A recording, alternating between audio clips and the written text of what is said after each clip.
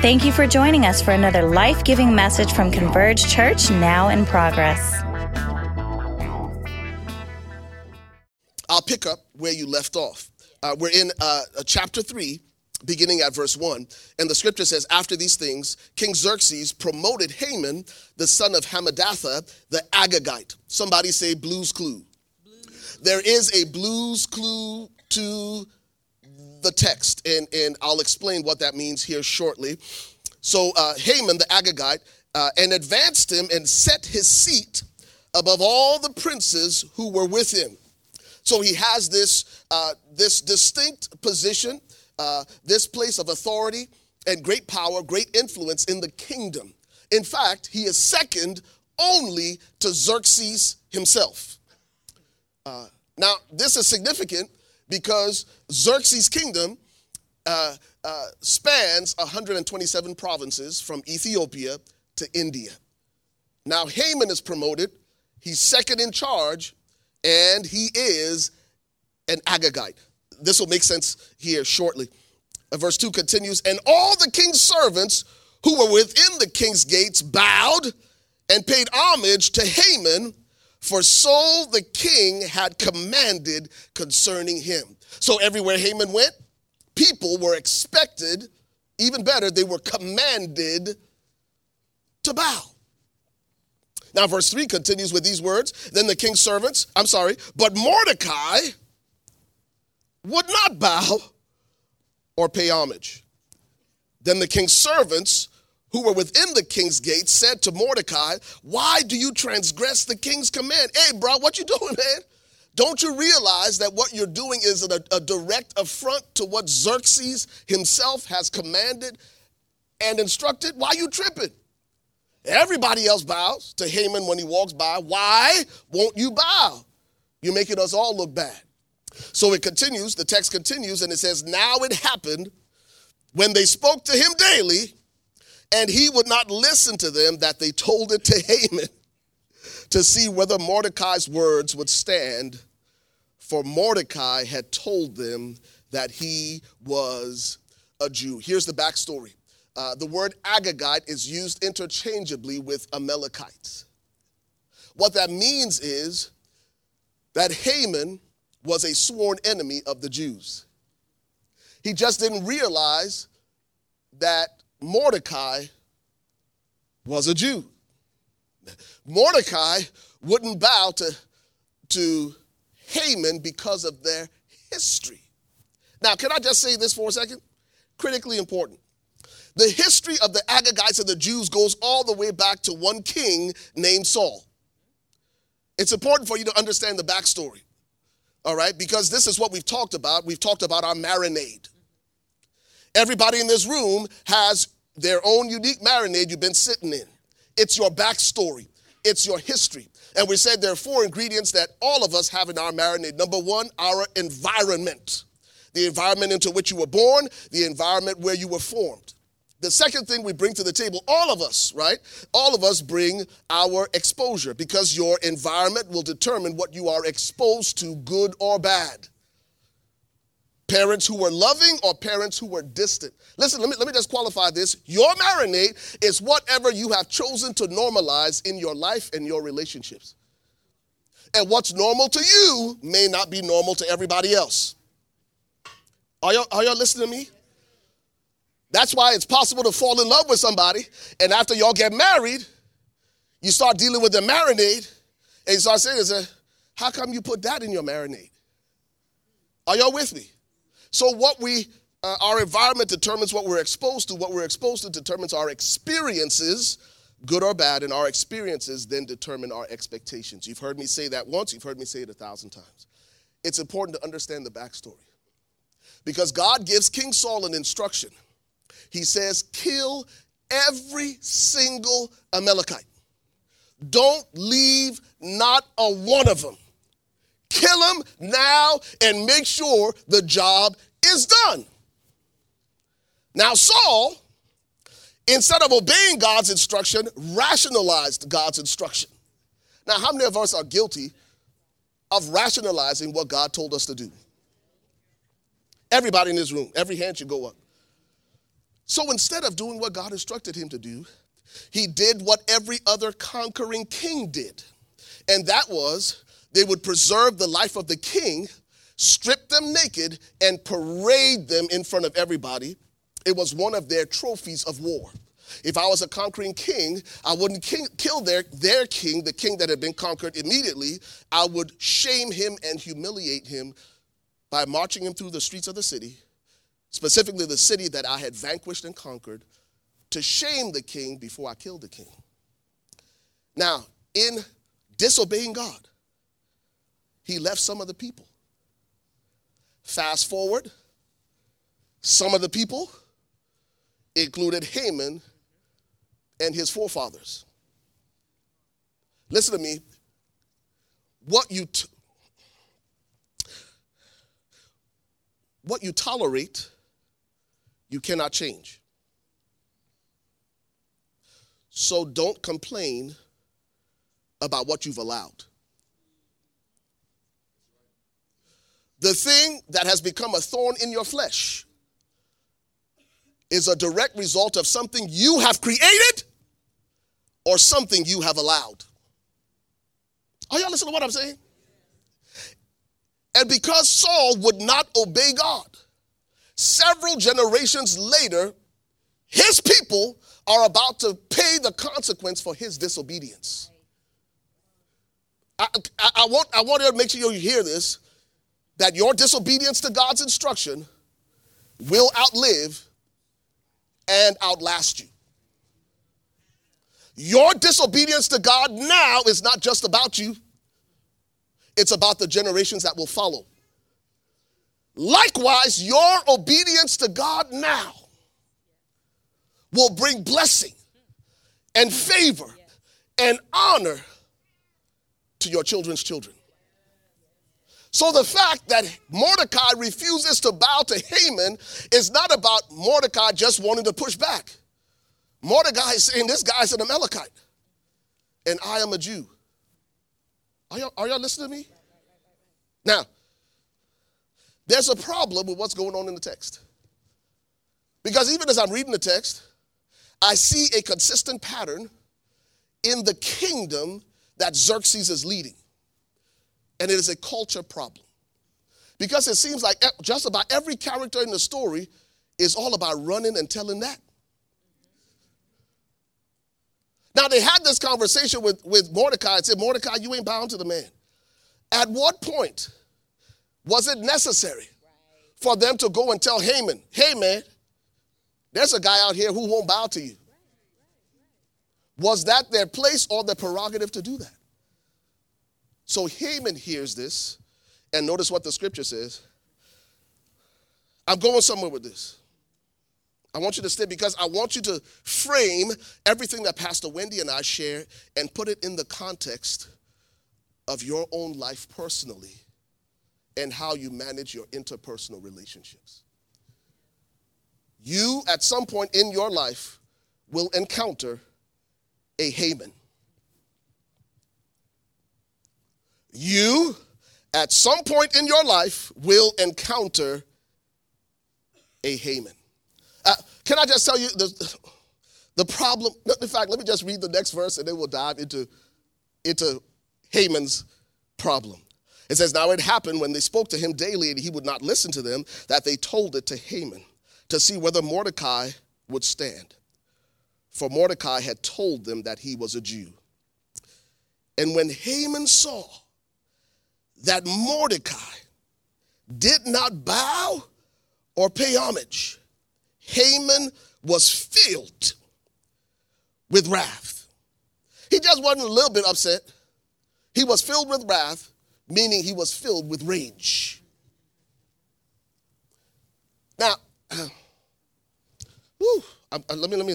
But he disdained, listen to this, verse 6, but he disdained to lay hands on Mordecai alone. He said, not good enough for me to deal with only Mordecai. This is what I'm going to do. Listen to this. Instead, Haman sought to destroy all the Jews who were throughout the whole kingdom of Xerxes, the people of Mordecai.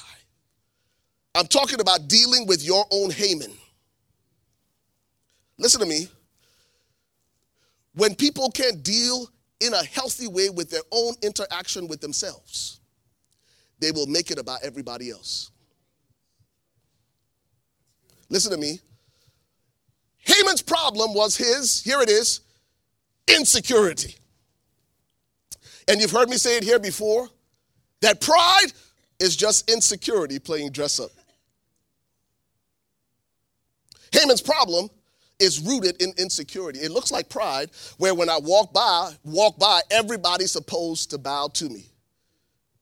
But it's just his insecurity playing dress up. It is the great danger of power and authority, because power doesn't change who you are, it just reveals who you've always been. It doesn't only reveal who you've always been, it magnifies and amplifies who you've always been. So this isn't Haman changing. It's just Haman's character being revealed, because now he stands and in a place of authority and sits in the seat of power.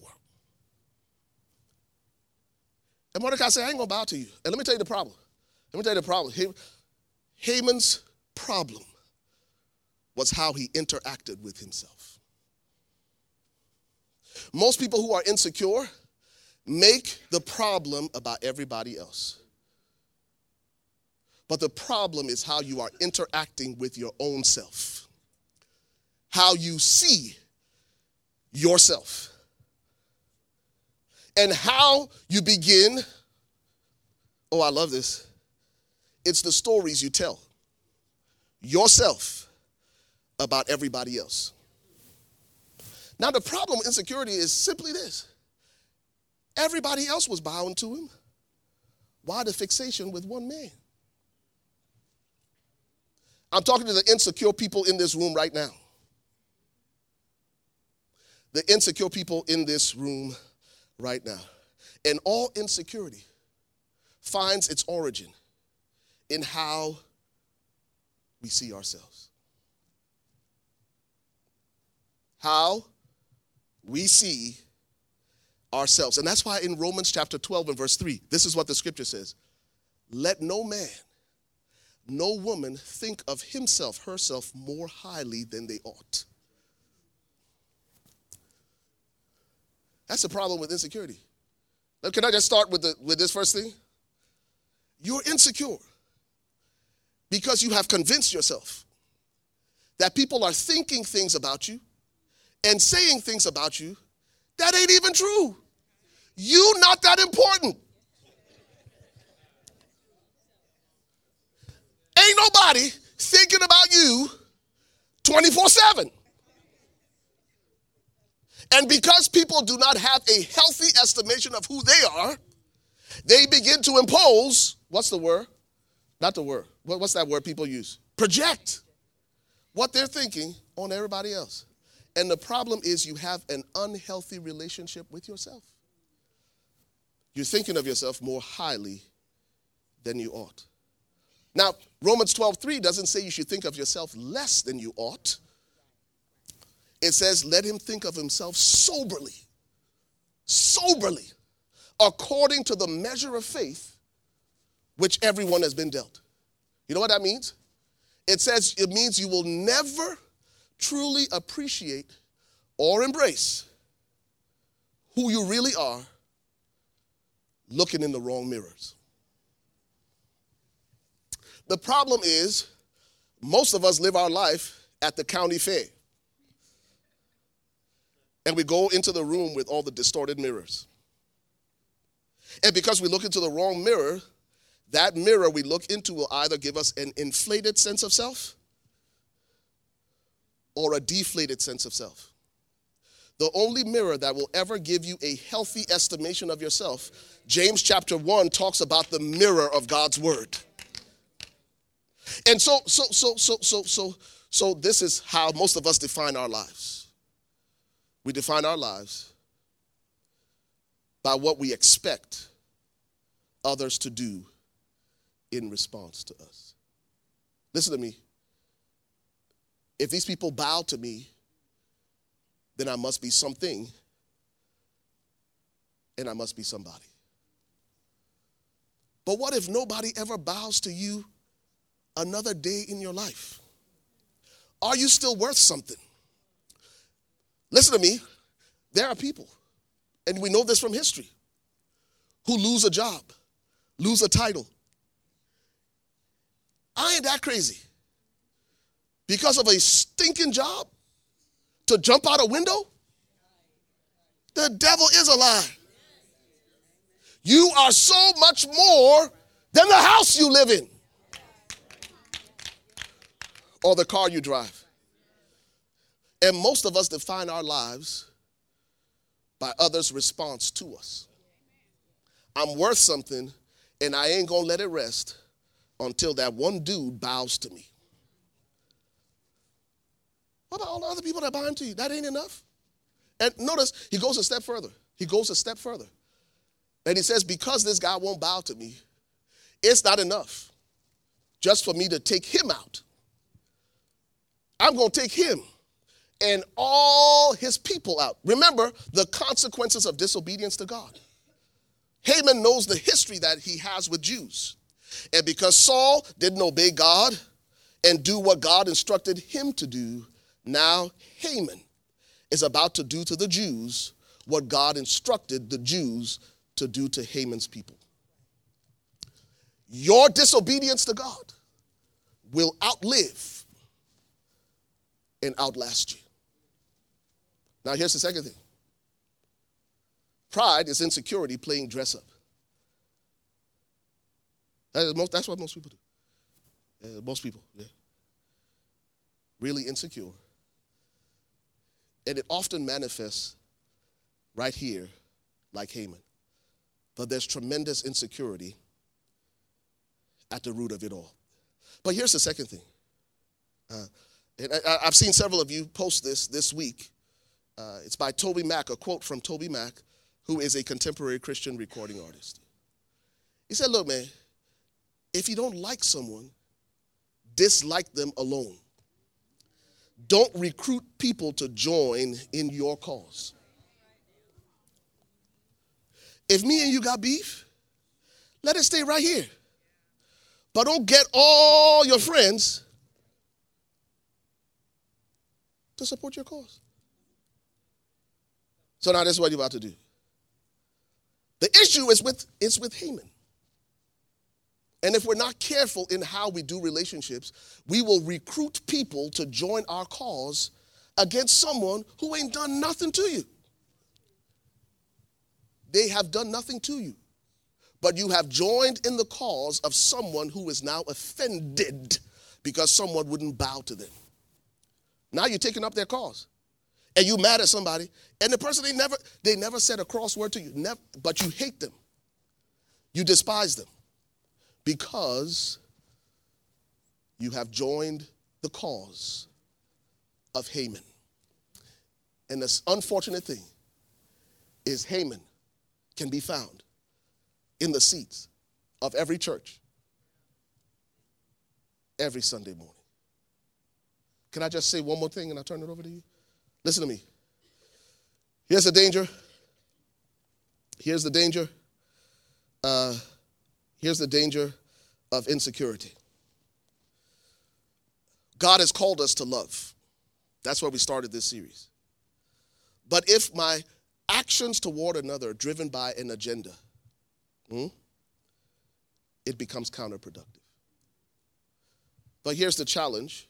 The curious challenge of the call to love, threefold. Number one, we can only love others.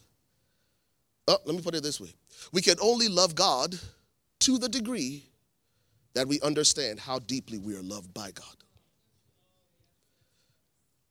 I can only love God to the degree that I understand how much I am loved by God.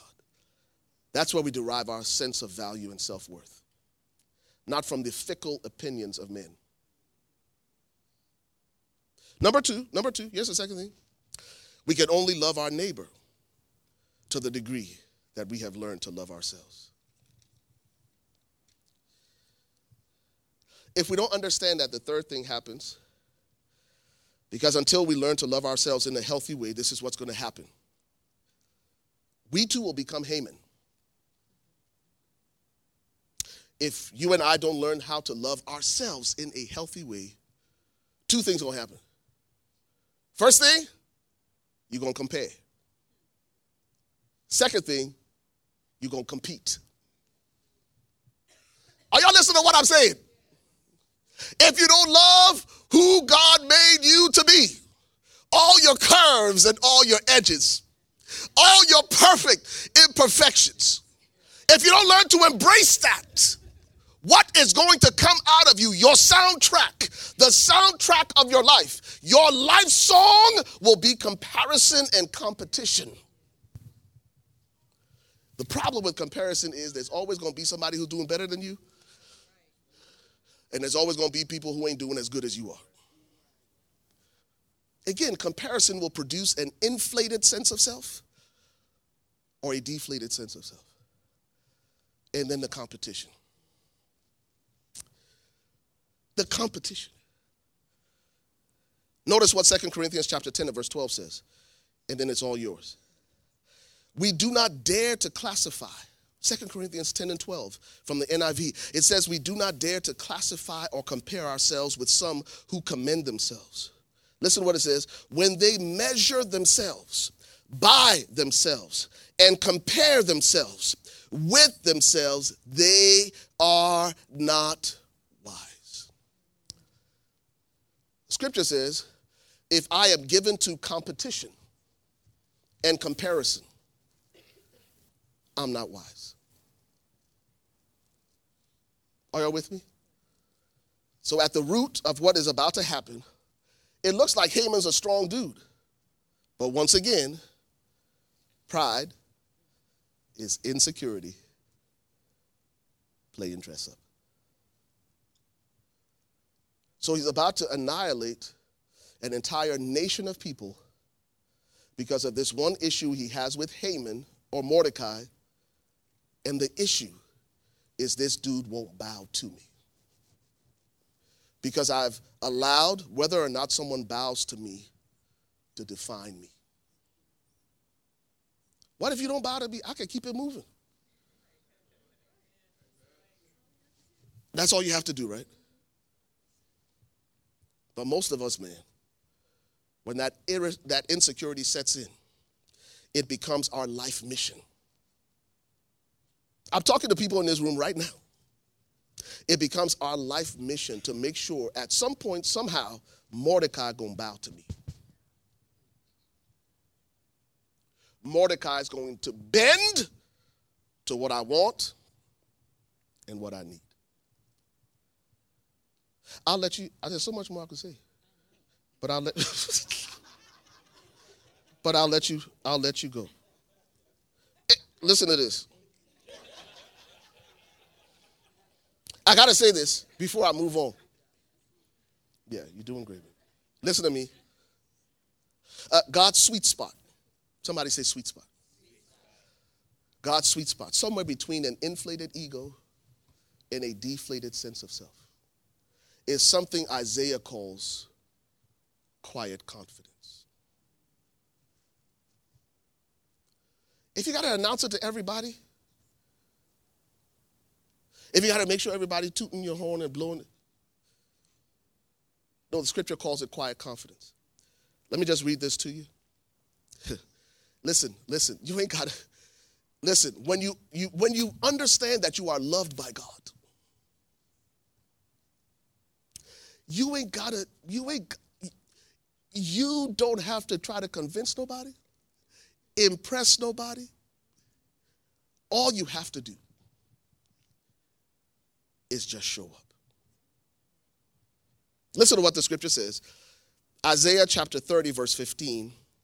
I'm going to read it from two translations. Isaiah chapter 30 and verse 15. I'm going to read it from the NLT and from the Message. It says, this is what the sovereign Lord, the Holy One of Israel says. Only in returning to me. Isaiah 30:15 from the New Living Translation. Only, listen, he says, only. He says, the only way that's going to happen, only in returning to me and resting in me will you be saved. Notice what it says. In quietness and confidence is your strength, but you would have none of it. God is saying to his people, this is what you need. Rest in me. I don't want that. And the Lord said, no, this is what you need. No, I don't want that. No, this is what you need. Rest in me. No, I don't want that. Notice how the Message paraphrase puts it. It says, God the Master, the Holy One of Israel, has this solemn counsel. Your salvation requires you to turn back to me. Oh, and stop your silly efforts to save yourselves. Taking matters into your own hands like Haman did. I'm talking about our Haman heart.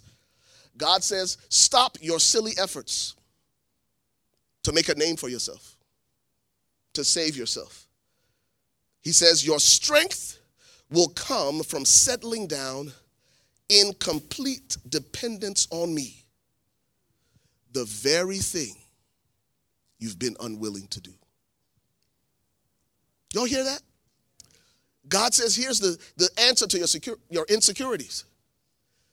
Here's the answer to the insecurities that have sabotaged your relationships. Rest in me. Find rest in me. No, I don't want that. The only thing that's going to fill me and fulfill me is when Mordecai bows. And we're asking people to fulfill us in ways that only God can. All right. Pastor Wendy. All right, we're going to pick up in verse 7 real quick. It says, so in the month of April, during the 12th year of King Xerxes' reign, lots were cast in Haman's presence. The lots were called Purim. Everybody say witchcraft. Witchcraft. To determine the best day and month to take action. And the day selected was March 7th, nearly a year later. So the people weren't praying, they were casting lots. And so lots today would be equivalent to looking to the horoscope, having your palm read, all of that hokey pokey stuff that does not look to the sovereignty of God. And so we want to be careful from opening yourselves up to, playing games when we let our kids go to sleepovers and somebody's like, let me take out this Ouija board. That's witchcraft. You're opening up yourself to a spirit realm which will not do you good in the end. But that is not this sermon, so I just wanted to give you a little nugget to put in your back pocket. Verse 8, then Haman approached King Xerxes and said, there is a certain race of people scattered throughout the provinces of your empire who keep themselves separate from everyone else. Their laws are different from those of any other people, and they refuse to obey the laws of the king. Everyone say lies. So he's generalized. Now he's sensationalizing and exaggerating what the truth is. Because Mordecai won't bow to him, he's saying that all these people, they will not obey the laws of the king.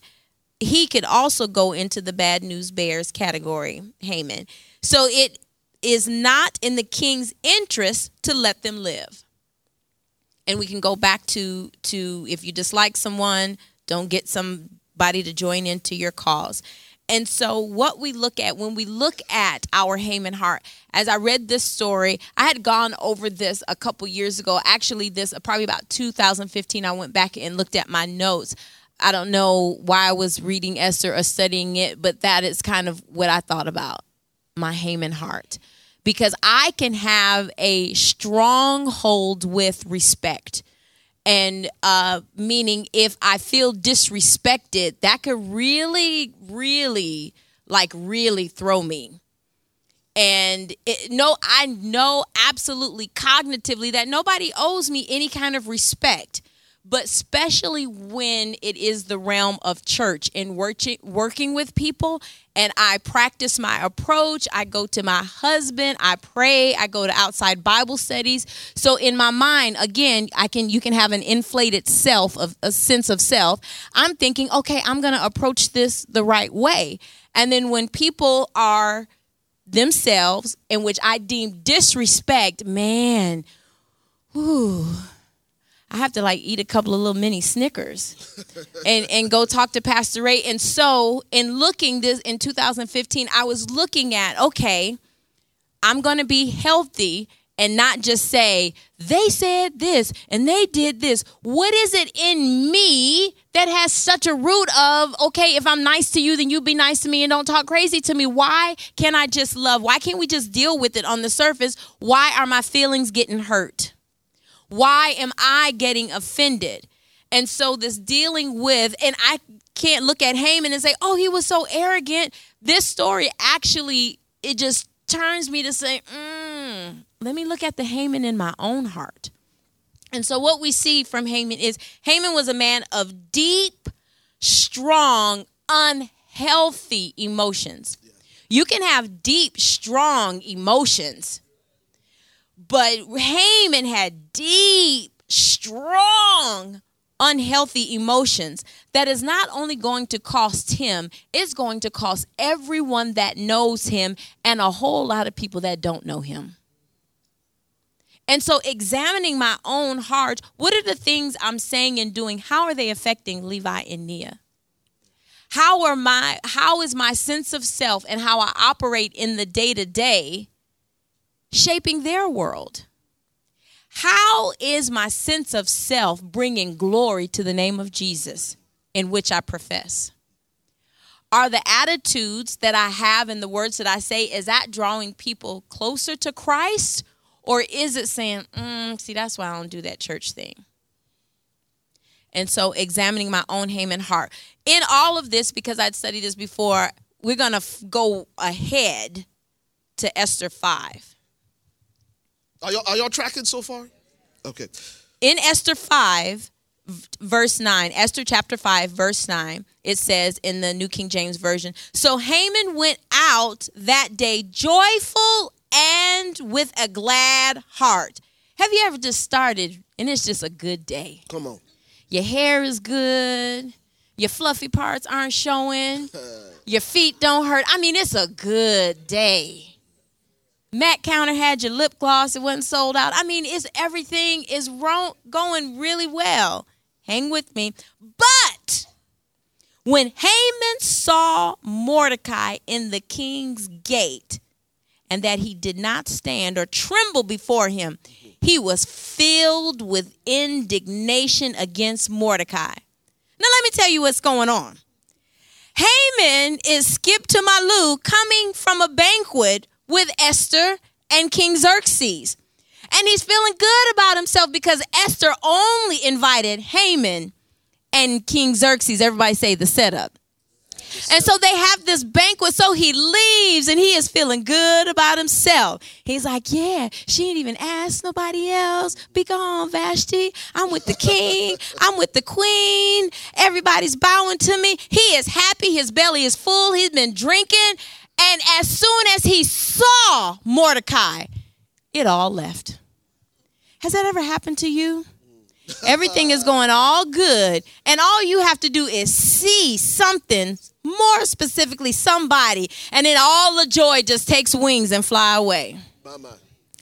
Mordecai hadn't done anything to him, hadn't said anything to him. All Xerxes saw with a belly full of food and a little bit of, liquor in him. I don't drink liquor, but I hear it could just work everything all right. His emotions are so unhealthy that the food and the liquor not even working. It says he became filled with rage. It didn't say he became filled with rage. He said filled with indignation. You know what indignation is? It is like anger with rage and a pouty, funky attitude and just a baby tantrum that falls out on the outside. It is, when people be like, oh, no, I can't even, man, I That's indignation. It's a straight up unnecessary. You can have a righteous indignation. It don't even make you turn like that. When you have righteous indignation, you just stand back on your right foot and you just like, okay. And you lift your eyebrows up. And on the inside of you, you think, I got something for that. See, that's righteous indignation when you could just stand in the peace of God and just be like, if you come for me, I'm going to show up. You're not saying it on the outside. You're just on the inside. Oh, you know how they used to say, oh, don't come for me lest I send you. No, in 2020, if you come from me, I'm going to be there. Right. So righteous indignation, you could just be there. But when you are just filled with indignation, you just have a whole just fit. All right. Let's go on to verse 10. However, he restrained himself and went home. Everyone say the plot.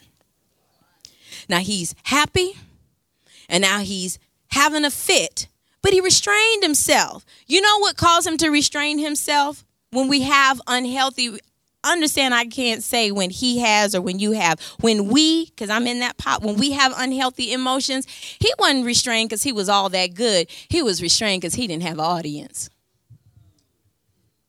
So good. See, when we need you, when it says misery loves company. Come on. And so he wouldn't have had anybody. It was just going to be him and Mordecai. Mordecai might have been able to, take it on. He still wasn't going to bow. He didn't have an audience. It doesn't say that in the scripture, but being delivered and still working through unhealthy emotions. Sometimes when you call that person to talk to them to say, hey, I'm having this issue, you're not really calling for counsel. You're calling because you just want somebody to be on your side. I know somebody just like that. We just not going to mention her name, but she's been there before. When you call to get help, or even you will even pay for some help, and you really not wanting them to say, well, have you thought about how you responded, or have you considered your approach? No, you don't want to hear. You want somebody to say, you did the right thing. I can't believe they did that to you. You handled that so well. That's right. I wouldn't talk to them ever again. Just walk away. You don't have to put up with that. That's what we really seek. Sometimes when we start out, when we keep posturing ourselves to get help, it does sink in. And even if it's somebody else's fault, boundaries, healthy boundaries come in. But so Haman, he restrained himself. Anybody filled with indignation is really unable to restrain themselves. He just didn't act right then because he didn't have an audience. He didn't have anybody to cheer him on. He didn't have anybody stroke his ego and agree with his foolishness. It says, then Haman gathered together his friends and his wife, Zeresh, his wife, and boasted to them, happy, indignant, but now I'm going to get my crowd to feed the monsters inside of me. Right. He gets a crowd and his wife, his number one cheerleader, and then he boasts to them about the great wealth and his many children. He bragged about the honors the king had given him and how had been promoted to over all the nobles and officials. What that got to do with the banquet and Mordecai? He didn't get them together to say, hey, let's plan a cruise. I'm feeling good about things are going well for me. I've got this promotion. I got a bonus check. Let's do something. He gathered them all together to brag about himself. Not say, thank you for helping me. And, oh, my wife, you're just so good. He bragging to his wife about all the kids he has. And bringing his friends to brag to them about all he has. But they already know that because they're his friends. Yeah. The reason for Hey. Wow. You shut that down quick. I'm just gonna say one thing. You say it didn't work. Say your one thing. Quiet confidence. Yeah, Quiet I'm just gonna confidence. say one thing, baby. Okay. Let me tell you why he does this. Because insecurity can only thrive in an environment where there is an audience of enablers.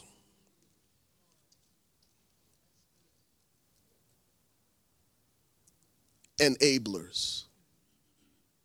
These are the people who won't challenge you on your foolishness. These are the people, like Pastor Wendy said, who will feed the monsters in you. Now, How do I know that I've become an enabler? I have become an enabler when helping you is hurting me. And there's some enablers sitting in this room right now.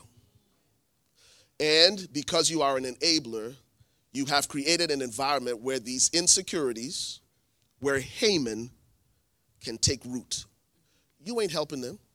You're driving them further and further into their insecurity, and they need you to feed it because you entertain their bragging and their boasting,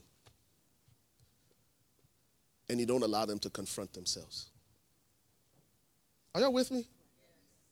I'm talking about interpersonal relationships. I'm talking about people who wrestle with insecurity and those of us who enable them. That's all I got to say. For now.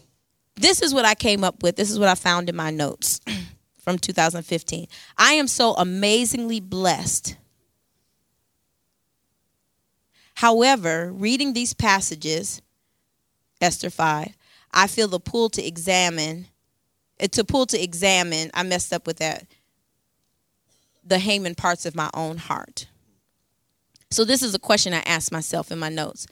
All of this is worth nothing to me as long as, and then I can fill in the blank with my own insecurities, my own disappointment, or my own current frustration if I'm not careful to guard my heart.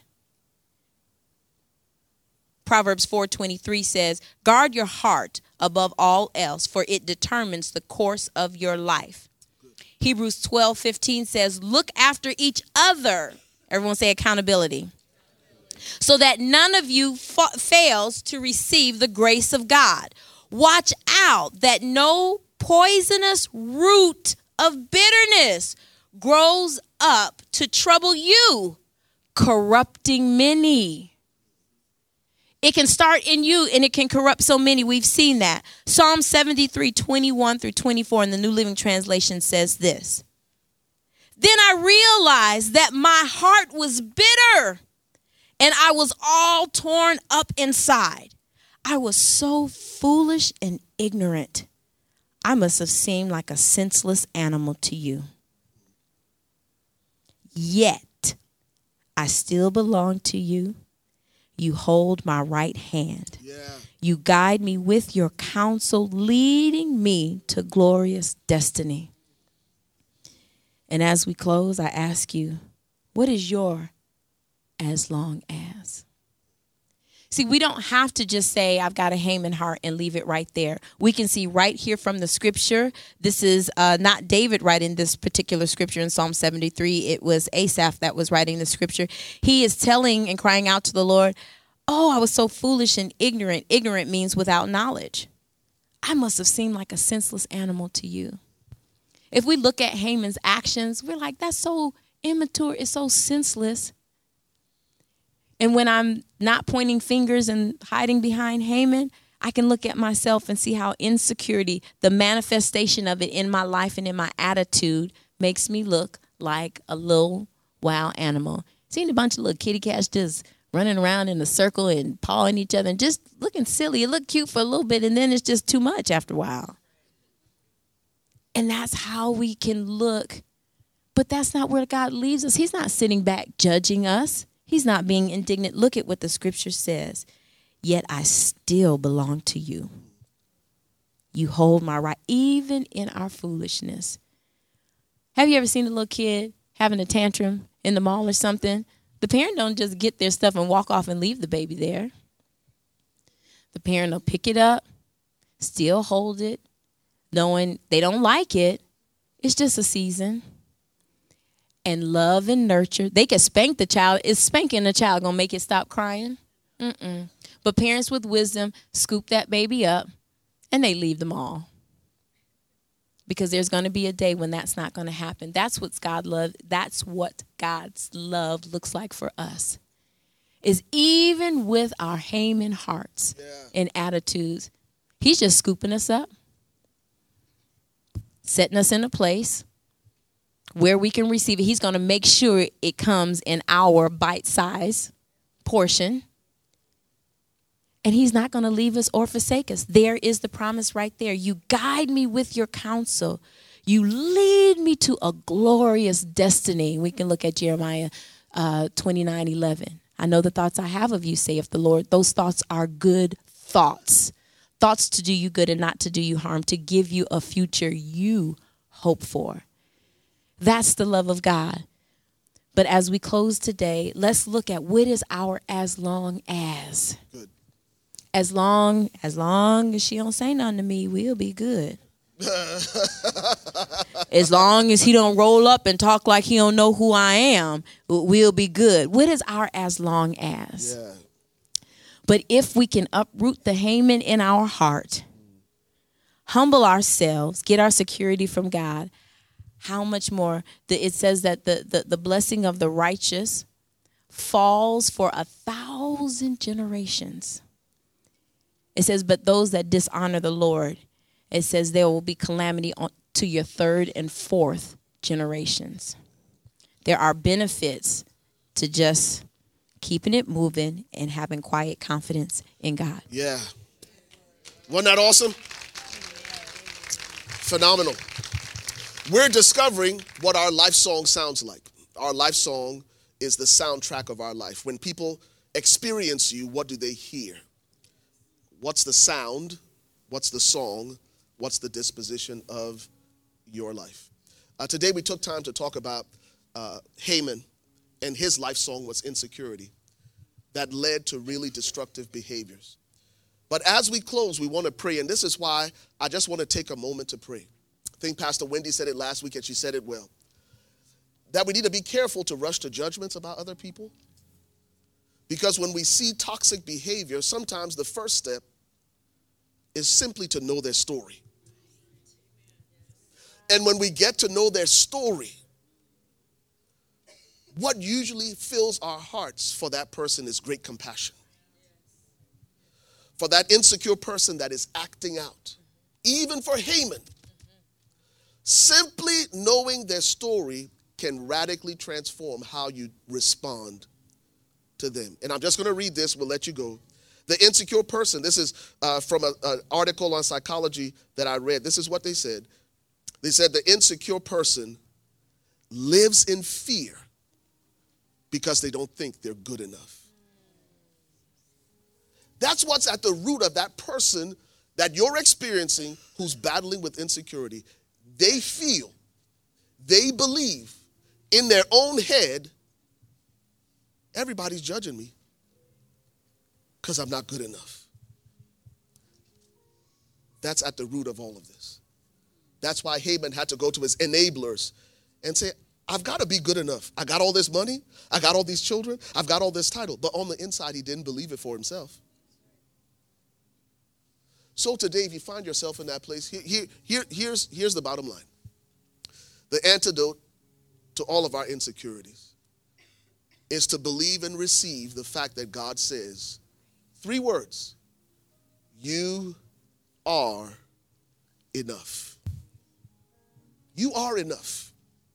You are enough, with or without the title, with or without the position. You are enough. And so, Father, we come to you now in the name that is above every other name, the mighty, matchless name of Jesus. And God, if we're honest before you in this... We hope that you enjoyed today's message. Remember to stay connected with us on our website, weareconverge.com, or on Facebook, Instagram, and Twitter at weareconverge. You can also partner with us financially by giving safely and securely online at weareconverge.com/give. Thank you, and God bless.